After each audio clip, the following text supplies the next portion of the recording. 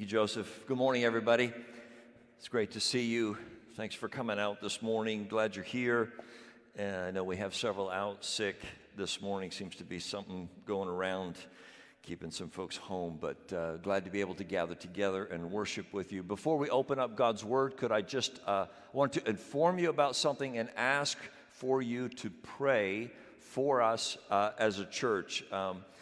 Some of you would be aware that at our recent members meeting, we kind of talked about this facility, and our time here is temporary. We knew that coming in. It's been a wonderful provision of God for us to be able to meet here in this beautiful facility, but it is for sale. I did hear there is an offer on the table. We don't know how that's going to play out. What I wanted to let you know of and ask you to pray is that we actually have found another opportunity, a place for us to meet. And we're in the middle of investigating that a little bit further. It looks good in many ways. It suits us quite well. It's a much nicer facility in many ways. It seems to have what we need.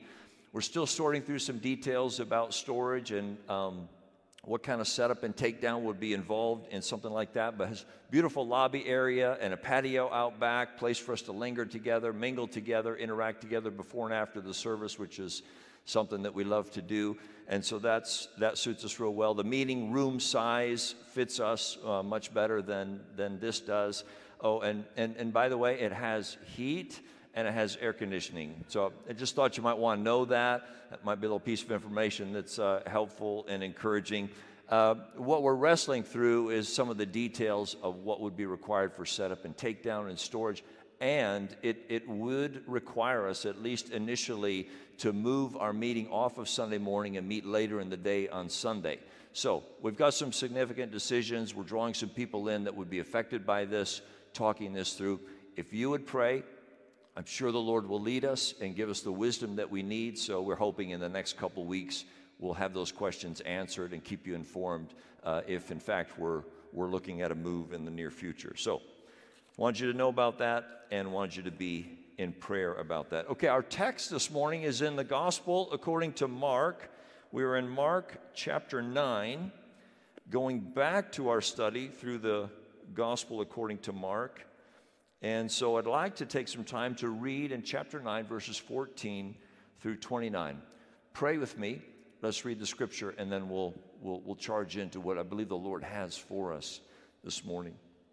Father, we're about to read words that really are the most important words that will be spoken today. They're words that are inspired by your Spirit. It truly is a holy book. It truly does have your mark of your authorship on it, and we look to it for wisdom. We look to it to hear your voice. It is really the primary means that you've given us, Lord, to understand and know you, and how to follow you, and how to serve you, and how to honor you, and how to glorify you. So teach us today. You have much to say to us, and you know every individual that's here in this room, and so we ask that you would take the scripture that's read, the sermon that is preached, and work it together for good in the hearts and souls of each one who can hear my voice for your glory. In Jesus' name, amen. Mark chapter 9. Beginning in verse 14. And when they came to the disciples, they saw a great crowd around them and scribes arguing with them. And immediately all the crowd, when they saw him, that would be Jesus, were greatly amazed and ran up to him and greeted him. And he asked them, "What are you arguing about with them?" And someone from the crowd answered him, "Teacher, I brought my son to you, for he has a spirit that makes him mute. And whenever it seizes him, it throws him down, and he foams and grinds his teeth and becomes rigid. So I asked your disciples to cast it out, and they were not able." And he answered them, "O faithless generation, how long am I to be with you? How long am I to bear with you? Bring him to me." And they brought the boy to him. And when the spirit saw him, immediately it convulsed the boy, and he fell on the ground and rolled about, foaming at the mouth. And Jesus asked his father, "How long has this been happening to him?" And he said, from childhood. And it has often cast him into the fire and into water to destroy him. But if you can do anything, have compassion on us and help us. And Jesus said to him, if you can, all things are possible for one who believes. Immediately the father of the child cried out and said, I believe, help my unbelief. And when Jesus saw that a crowd came running together, he rebuked the unclean spirit, saying to it, you mute and deaf spirit, I command you, come out of him and never enter him again. And after crying out and convulsing him terribly, it came out, and the boy was like a corpse, so that most of them said, he's dead. But Jesus took him by the hand and lifted him up, and he arose. And when he had entered the house, his disciples asked him privately, why could we not cast it out? And he said to them, this kind cannot be driven out by anything but prayer. A little bit of an unusual story in the scriptures. I will not read to you all of Charles Spurgeon's sermon on this text, though I'm sure we would all benefit from it if I did, but I would like to borrow his title from his sermon, The Secret of Failure. The Secret of Failure. None of us like to fail. We all like to succeed at everything we put our hand to do. We don't like to fail. We don't like to come up short. We love to choose hobbies that turn out to be enjoyable and we're good at them. We like to take classes that we pass. We like to get jobs that we do well at, enjoy, and get rewarded for. We prefer to develop friendships that last, marriages that stay together and grow better and deeper. We love to raise children that mature well and are successful in life, but we know life has a way of pointing out our limitations. Life has a way of pointing out our limitations. Even the most talented of people, and there might be some of you here in the room, you are some of the most talented people. I've met a couple of very talented people, and even the most talented people find that they face moments, times, seasons, days where they have to come face to face with their own inabilities and their own limitations. Sometimes a thing is just beyond us. Sometimes it's just too hard for us. Sometimes we're simply not strong enough. It's one thing to try and fix the kitchen sink, only to find out you do have to call a plumber after all. It's another thing to attempt to play the violin and find out it's just not my thing. I really don't have it within me to do it. It's an altogether different thing to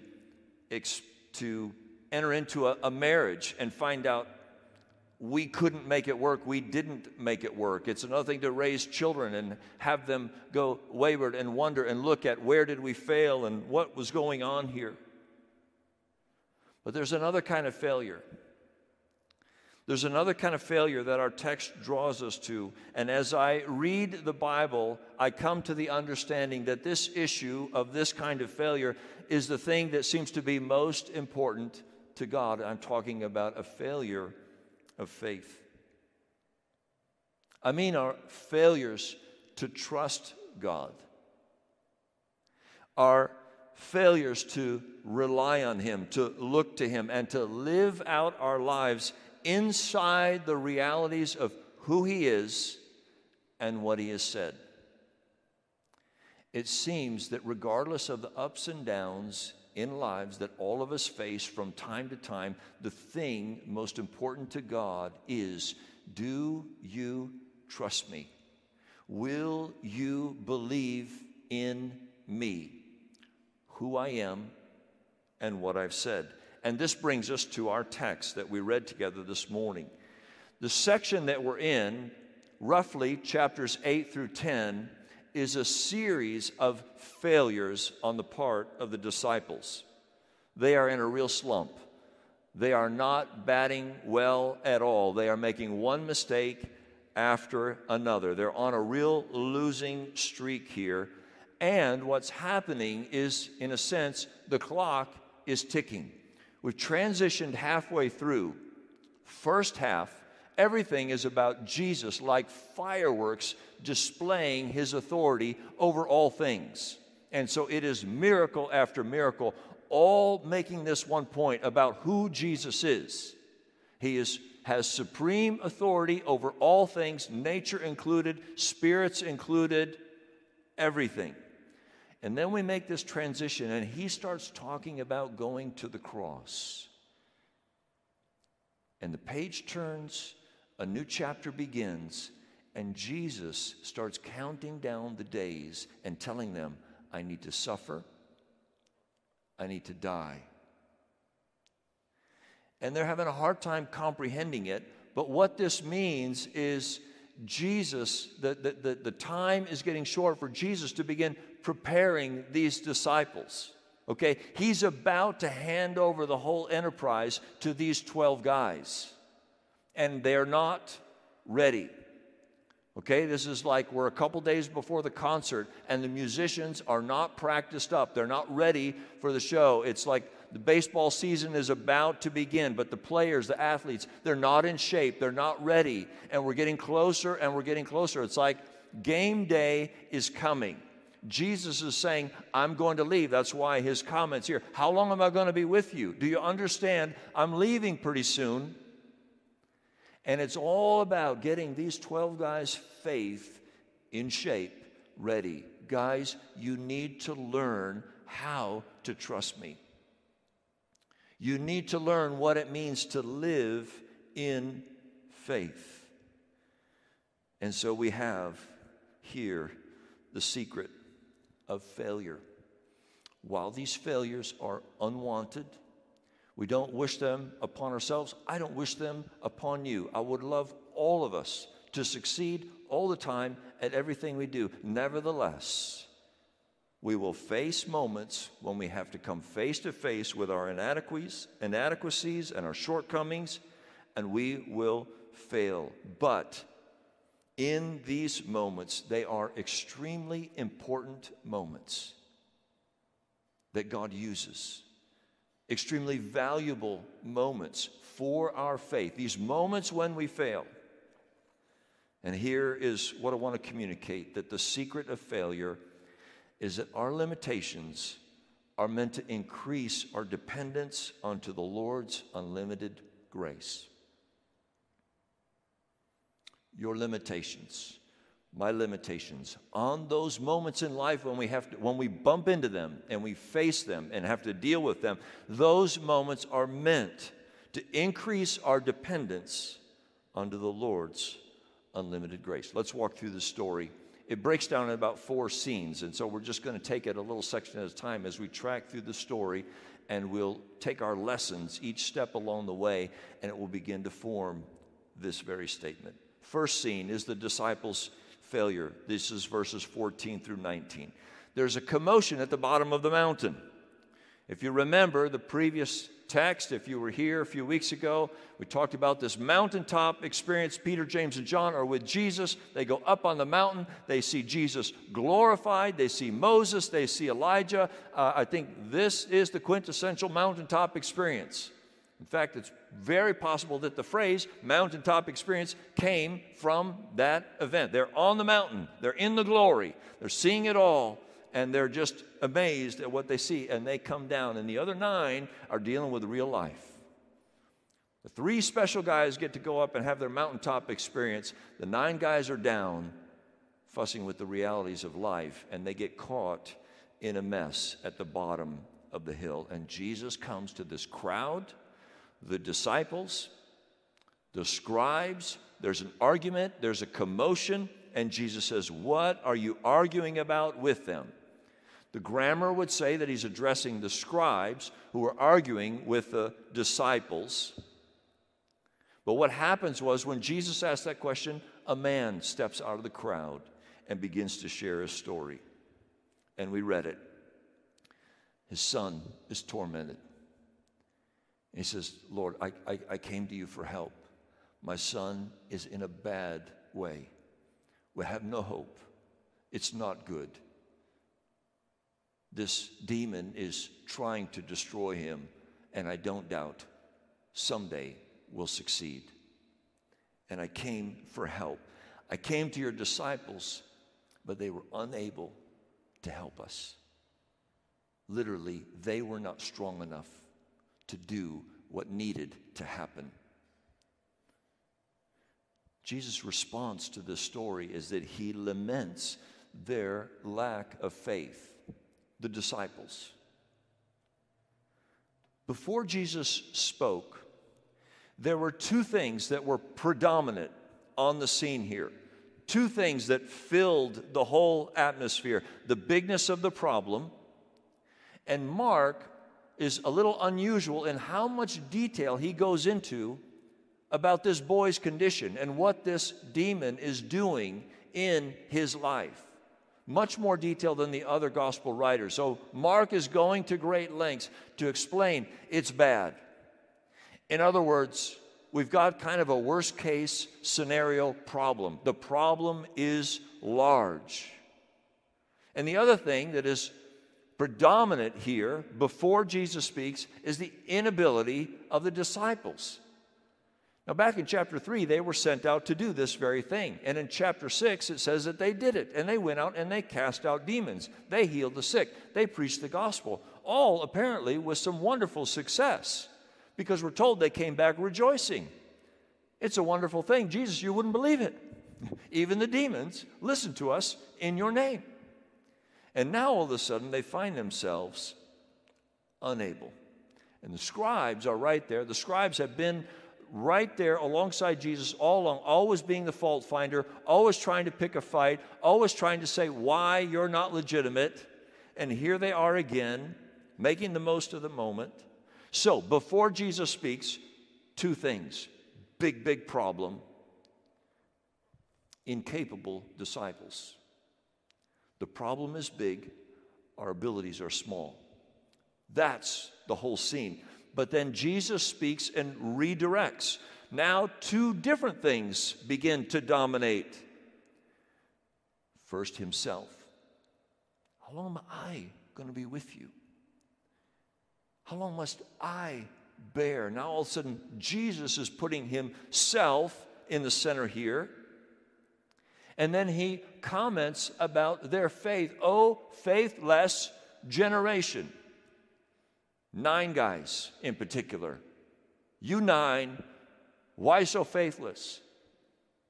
So now, instead of big problem, weak disciples, we've got great Jesus and weak faith. That's the transition that Jesus brought into this conversation.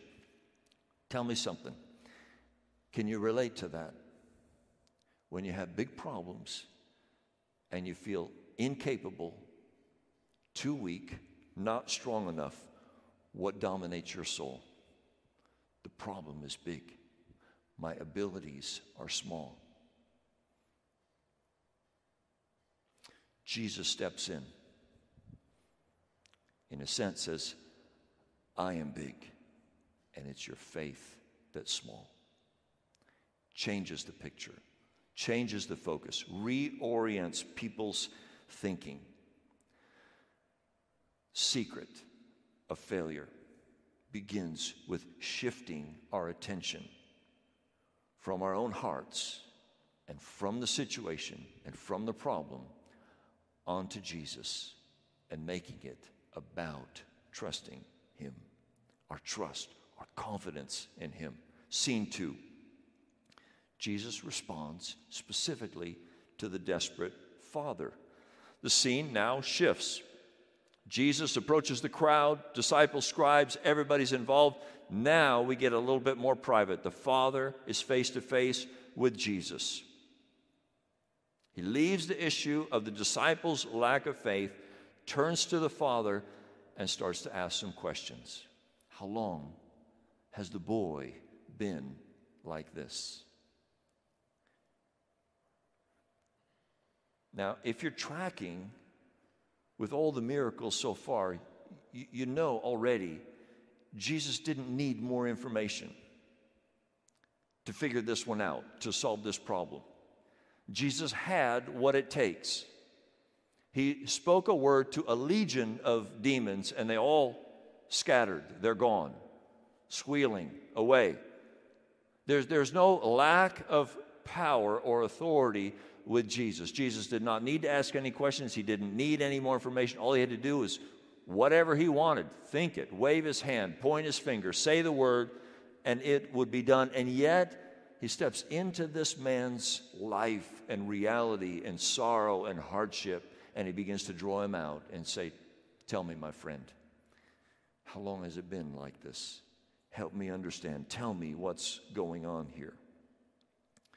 And the father answers him, since childhood, it's bad. It's trying to destroy him. Throws him into the fire, throws him into the water. I'm afraid one time I'm not going to be there to pull him out, or I'll be too late. And then makes this plea to Jesus. Jesus, if you can do anything, Jesus, if you can do anything, would you please have compassion on us? My son, myself, please. It's terrible. It's bad. And Jesus responds, if you can, we need to read Jesus. Jesus is not saying, well, if you can. Jesus, if you can. No, if you can. What are you saying if I can? You can. It wasn't that. Jesus was just repeating his question. If I can, do you realize? Have you been listening? Have you not been reading chapters 1 through 7? Have you not been paying attention as to what's going on here? Nothing is impossible. I can do all things. I'm not lacking any authority here. I'm not lacking any power. The problem is not too big for me. Not by any stretch of the imagination. There is nothing. I created it all. I'm over it all. I have complete authority. Why would you even ask if I can do anything? Of course I can. I can do anything. Jesus' ability was not the issue at all. And Jesus says, all things are possible for those who believe. And let me just make a note about the all things, because there would be many prosperity preacher like that would say all things means all things, which means if you just believe, you can have anything you want. It does seem to miss the point of the text. What Jesus is communicating here is, look, there's no deficiency of power with me. There's no limitation or lack on my part. And so it's not, well, that means you can have whatever you want. If you just think it, dream it, pray it, ask it, you can have the car, you can have the house, whatever. It's like, well, that so misses the aspect of the kingdom. Jesus is making a point about who he is here. And saying, you need to understand something about who I am. When you need something, you're not coming to anyone who is lacking anything. You're coming to someone who has authority over all things and can do all things. No limits. So it's good for us to think in terms of that means we can go to the Lord and we can receive from him anything and everything we need to live godly in Christ Jesus. Anything and everything that we need to walk in a way that trusts him, that honors him, that reflects his grace in our lives. It's not a pass to eliminate suffering from our lives. It's not a blank check to get the possessions that we want. It's a statement about what's available to us and the unlimited authority and power and grace that we can have in Christ. these apostles that he's training, discipling, getting ready, they would later find themselves sometimes in palaces and sometimes in prisons, and their joy in Christ and their willingness to serve Christ seemed to be unaltered by either, unaffected by either. And that's the kind of faith that Jesus is trying to make in the hearts of these disciples, where Jesus himself becomes the center of it and the focus of it. Well, the man confesses his unbelief. I'm so glad this story is here. I'm so glad Mark recorded this guy's cry at this point. Oh, Lord, I believe, but help my unbelief. I believe and I don't. I kind of believe and I kind of don't. I know I believe, but I'm still struggling. I have doubts. I'm mixed. I'm desperate. I think I believe. I'm not sure I believe. I have some, it's all, my soul is all mixed up. Oh, Jesus, I'm here face to face with you. I see what you're saying. Help me.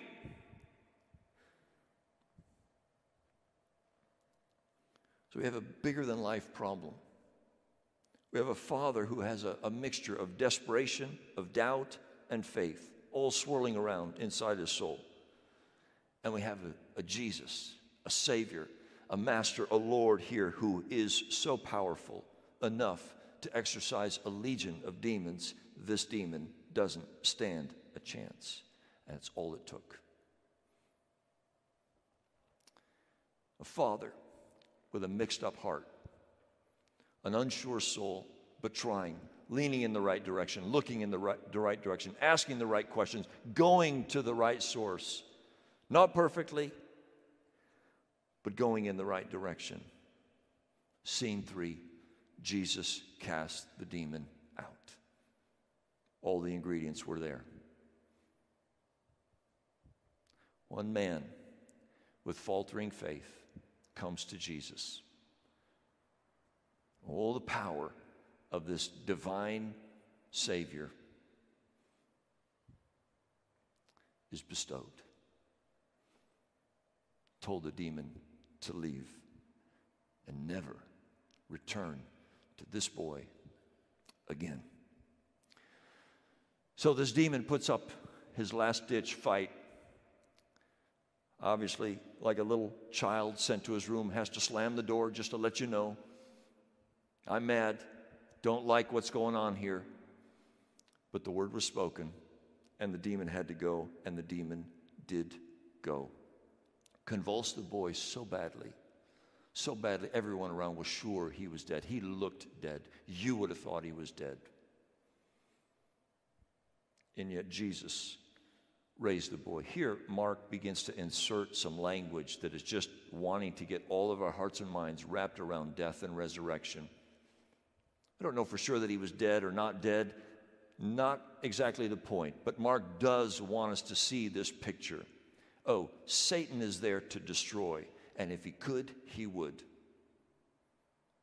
It will look as if dead if Satan had his way with you, and here comes Jesus and cast out that strong man. And then raises this boy, lifts him up, takes him by the hand. New life comes in. The boy is cleansed, changed forever, never to be tormented again. Jesus lifts him up. Once again, our lessons have been similar week after week. All things are possible. Jesus can do it. All things are possible with him. God leads us back to this wonderful truth each and every time. Tell me something, saints.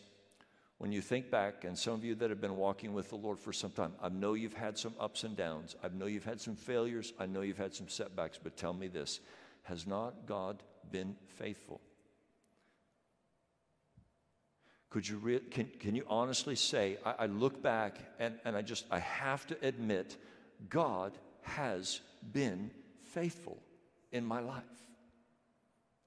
Now, all the circumstances have not necessarily worked out the way I had hoped or thought or anticipated. Nevertheless, could we not stand here together today and say, the Lord was with us.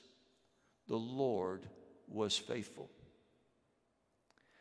I have some of my most profound moments of conviction after I doubt the Lord. After I despair and think, oh Lord, I don't know how you're going to get me out of this one. I don't know how you're going to solve this problem. Seems insurmountable. That I don't see a way out here. I see nothing but trouble ahead here. And yet I can stand here today and say, in spite of having moments like that, God has been faithful. And then I look back, and how many times have I said to myself, now, why did I doubt? Why did I waver? How many times does God have to come through and prove himself to me and show his grace to me for me to finally stand up and say, okay, now I know it for sure. He's faithful. We've got disciples with pathetic faith. We've got a dad with weak, mixed faith. And yet, this boy was changed forever and will never go back to what he once was. Scene number 4, back to the disciples' faith. Now the scene changes. The last couple verses, the disciples and Jesus go back to a house. Now they're in a private conversation, and here comes the question. Why? Jesus, why couldn't we? You sent us to do this. We did it. It worked before. It didn't work this time. Why not? Why could we not cast it out? Okay, friends, the secret of failure often begins with you and I being willing to step in and ask the question, why? The failure happened. It didn't work out. We were embarrassed. We prayed. We asked for it. Nothing happened. It didn't work. Everybody's watching. Step 1, come to Jesus and say, why? Lord, why? Why didn't it work out this way?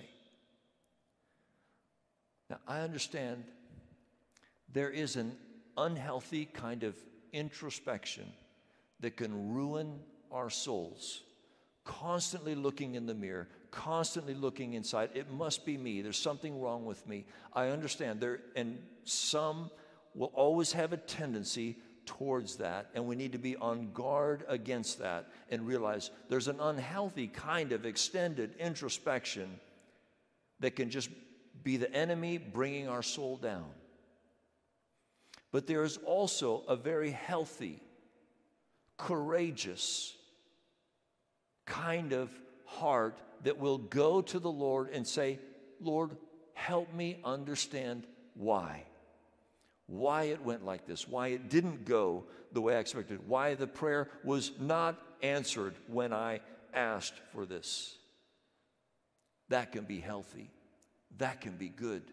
But it does take courage. It takes humility, because Jesus just might tell you. And it could be something.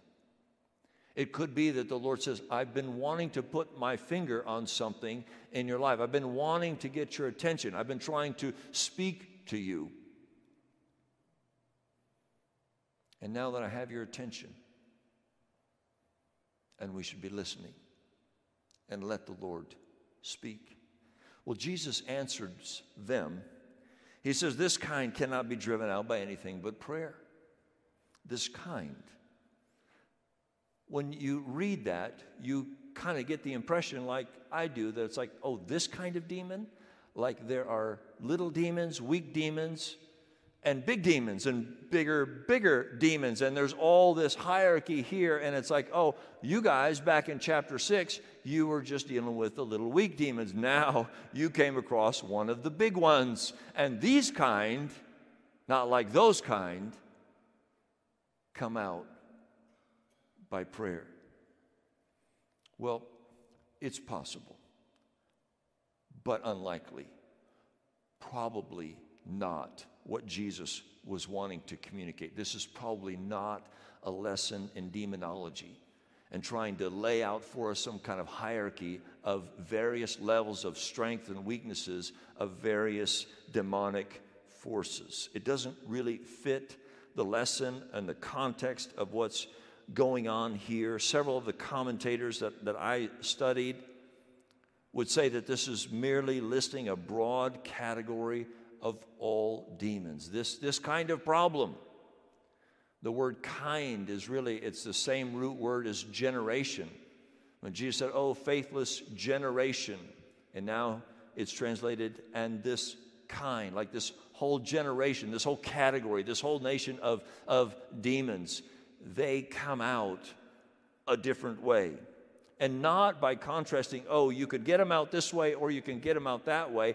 More in general, just saying they only come out by prayer. Only by prayer.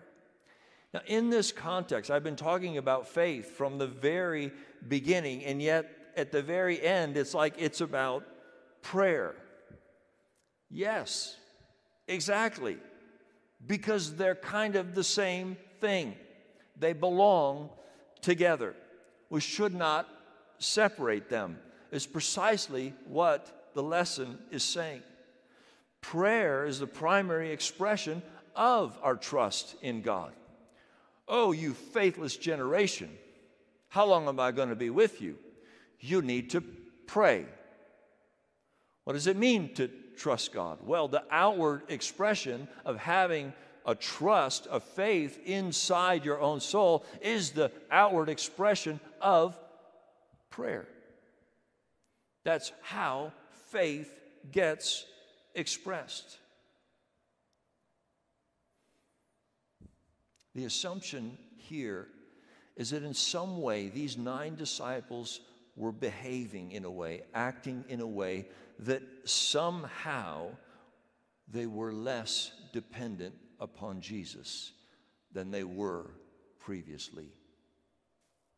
And Jesus was exposing that, and they failed, so that their failure could go to their dependence and deepen their dependence upon him. So he could put himself again at the center of what's going on and saying, look, this is how it's going to work.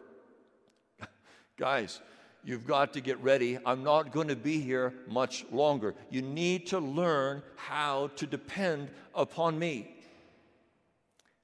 And the minute you start drifting and start depending on yourself or thinking you think you got this routine down or you just know how to do it and you can go off on your own and just do your thing, stop, wait, listen. You will fail because these kind come out only by prayer. The disposition of the heart is linked with the outward action of actually praying. There's a danger of not praying enough. And I have felt this, and maybe you have as well, this sort of idea that comes over you, oh, I didn't pray enough. That's why I didn't get the job. That's why it didn't work out. That's why the deal didn't go through. I guess I didn't pray enough. Well, there may be some truth in that, but what I want to clarify is just to be careful about just thinking, oh, I just didn't pray enough, as if each miracle, each answer, each situation that you need God's grace in your life requires so many minutes of prayer in order to get it. You see what I'm saying? How somehow we can inadvertently maybe separate Christ from praying. You and I need Jesus. We need to commune with Jesus. We need to be connected to Christ. So yes, that means praying, but I fear sometimes we get caught up in saying, I have to log in so many minutes, and if I just log in so many minutes, then I think I'll cross over the threshold and get the answer that I want to get. If that's the case, we're missing the point. With that, it certainly could mean that you need to pray more. Are you facing a decision? You've got a challenge in your life? It's fair to ask you the question, have you prayed about it?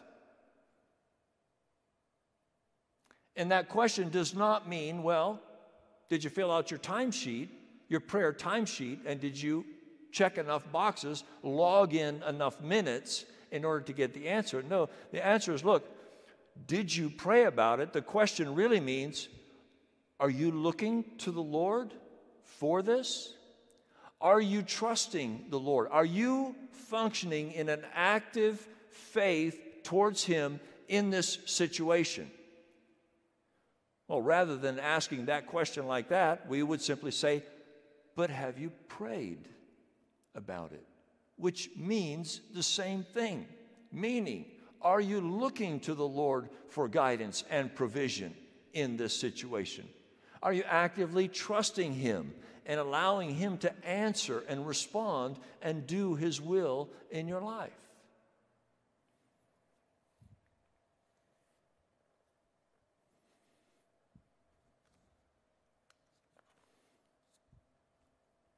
God's calling us to pray because God's calling us to trust Him, because we live by faith. Somehow these disciples failed because their faith somehow got displaced, misplaced, and Jesus draws them back. And when Jesus draws us back and realigns our perspective, it's no longer this problem is big and my abilities are small. Now it's, we have a big Savior, and we can, in our hearts, look to Him and trust Him for it. Let me invite the worship team up as I just conclude here. We cannot avoid times when you and I have to face our limitations. They will happen. They might be few for some of us in the room, but they will come nevertheless. Some of us face them much more often than we would like. But the secret to facing those limitations and to facing them well is to recognize that God values those moments in order to deepen our dependence upon Him.